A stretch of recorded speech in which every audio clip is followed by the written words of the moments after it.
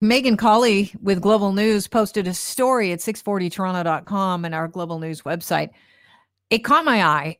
With cleaning supplies so difficult to get our hands on, people are improvising and replacing disinfectant wipes with baby wipes. Since most baby wipes actually contain alcohol, people are giving them a shot. Welcome to the show, Dr. Dina Kulik, a pediatrician in Toronto. Welcome. It's good to have you on. Thank you so much. Okay, so why are baby wipes a poor substitute when it comes to disinfecting? While it's true that baby wipes do have some alcohol in them by and large, not all do, but most do have, they have a very low concentration, very low percentage of alcohol. And what we know for COVID is you need a solution that has at least 70% of alcohol. And baby wipes absolutely do not have this much. If they did, they would burn the skin, they would cause rash, irritation, and you would really smell alcohol on the product. And obviously you don't. They don't have enough alcohol. They will not kill COVID from surfaces, and they are not a substitute for alcohol-containing solutions or bleach solutions, peroxide, other products that we know does kill COVID. Accidental poisonings from cleaning supplies are on the rise. As a pediatrician, how concerned are you about people's quest to DIY their cleaners and keep their environments COVID-free? I am concerned about this. We have absolutely seen a rise in calls to poison control for accidental ingestions and spraying solutions that can, damage the eyes, damage the skin. A lot of us are trying to keep our homes very clean from COVID. So we're sometimes making our own solutions, or even if you just have a bleach solution or a peroxide or an alcohol solution out because you're cleaning surfaces frequently, that sometimes is very enticing to a young person, and they may not know that it's alcohol. They may try to drink it. They may spray it. All of these things, as always, should be locked away out of kids' reach. Kids don't know what they are. And also label everything well. Of course, a young child can't read if you write that it's bleach or alcohol, but partners may not know what it is. Other people in the home, adults and bigger children that can read, may not know what your solution is. We want to avoid any risk to accidental poisoning. So keep it away, keep it locked away, bring it out only when you're using it, and then put it far away from kids and label everything well. It's funny that you bring that up because you think that you know what's in this bottle. A case in point, the other day I'm cleaning underneath the sink. I don't have any little kids to worry about. I pulled out a spray bottle. It's one of the spray bottles that you buy empty and you fill it with whatever.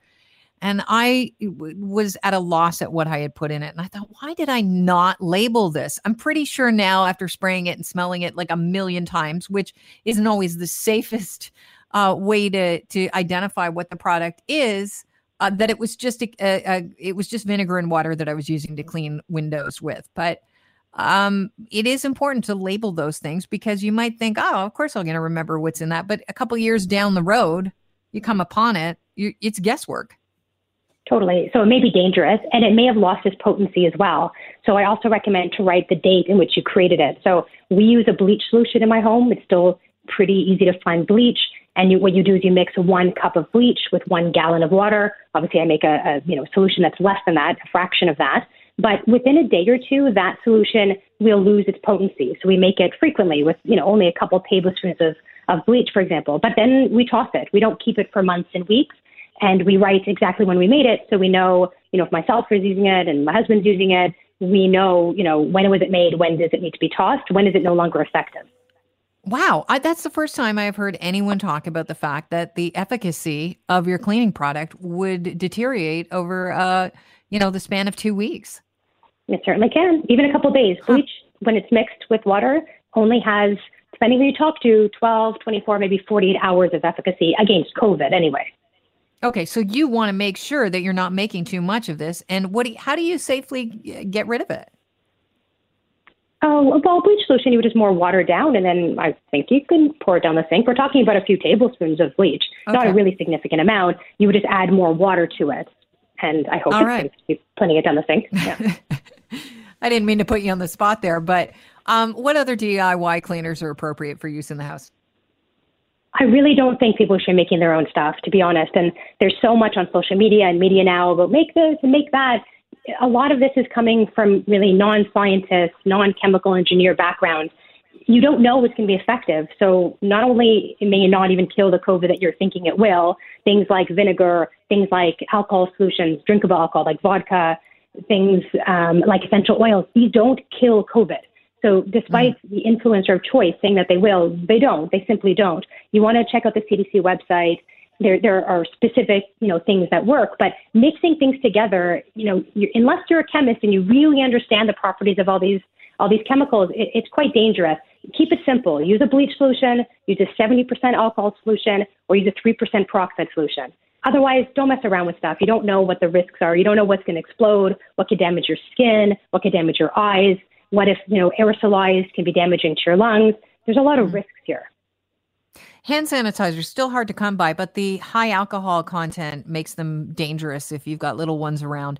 They could be appealing. They could ingest them. So you recommend leaning on good old soap and water. 100%. I mean, people have soap and water. Soap and water is easy to find.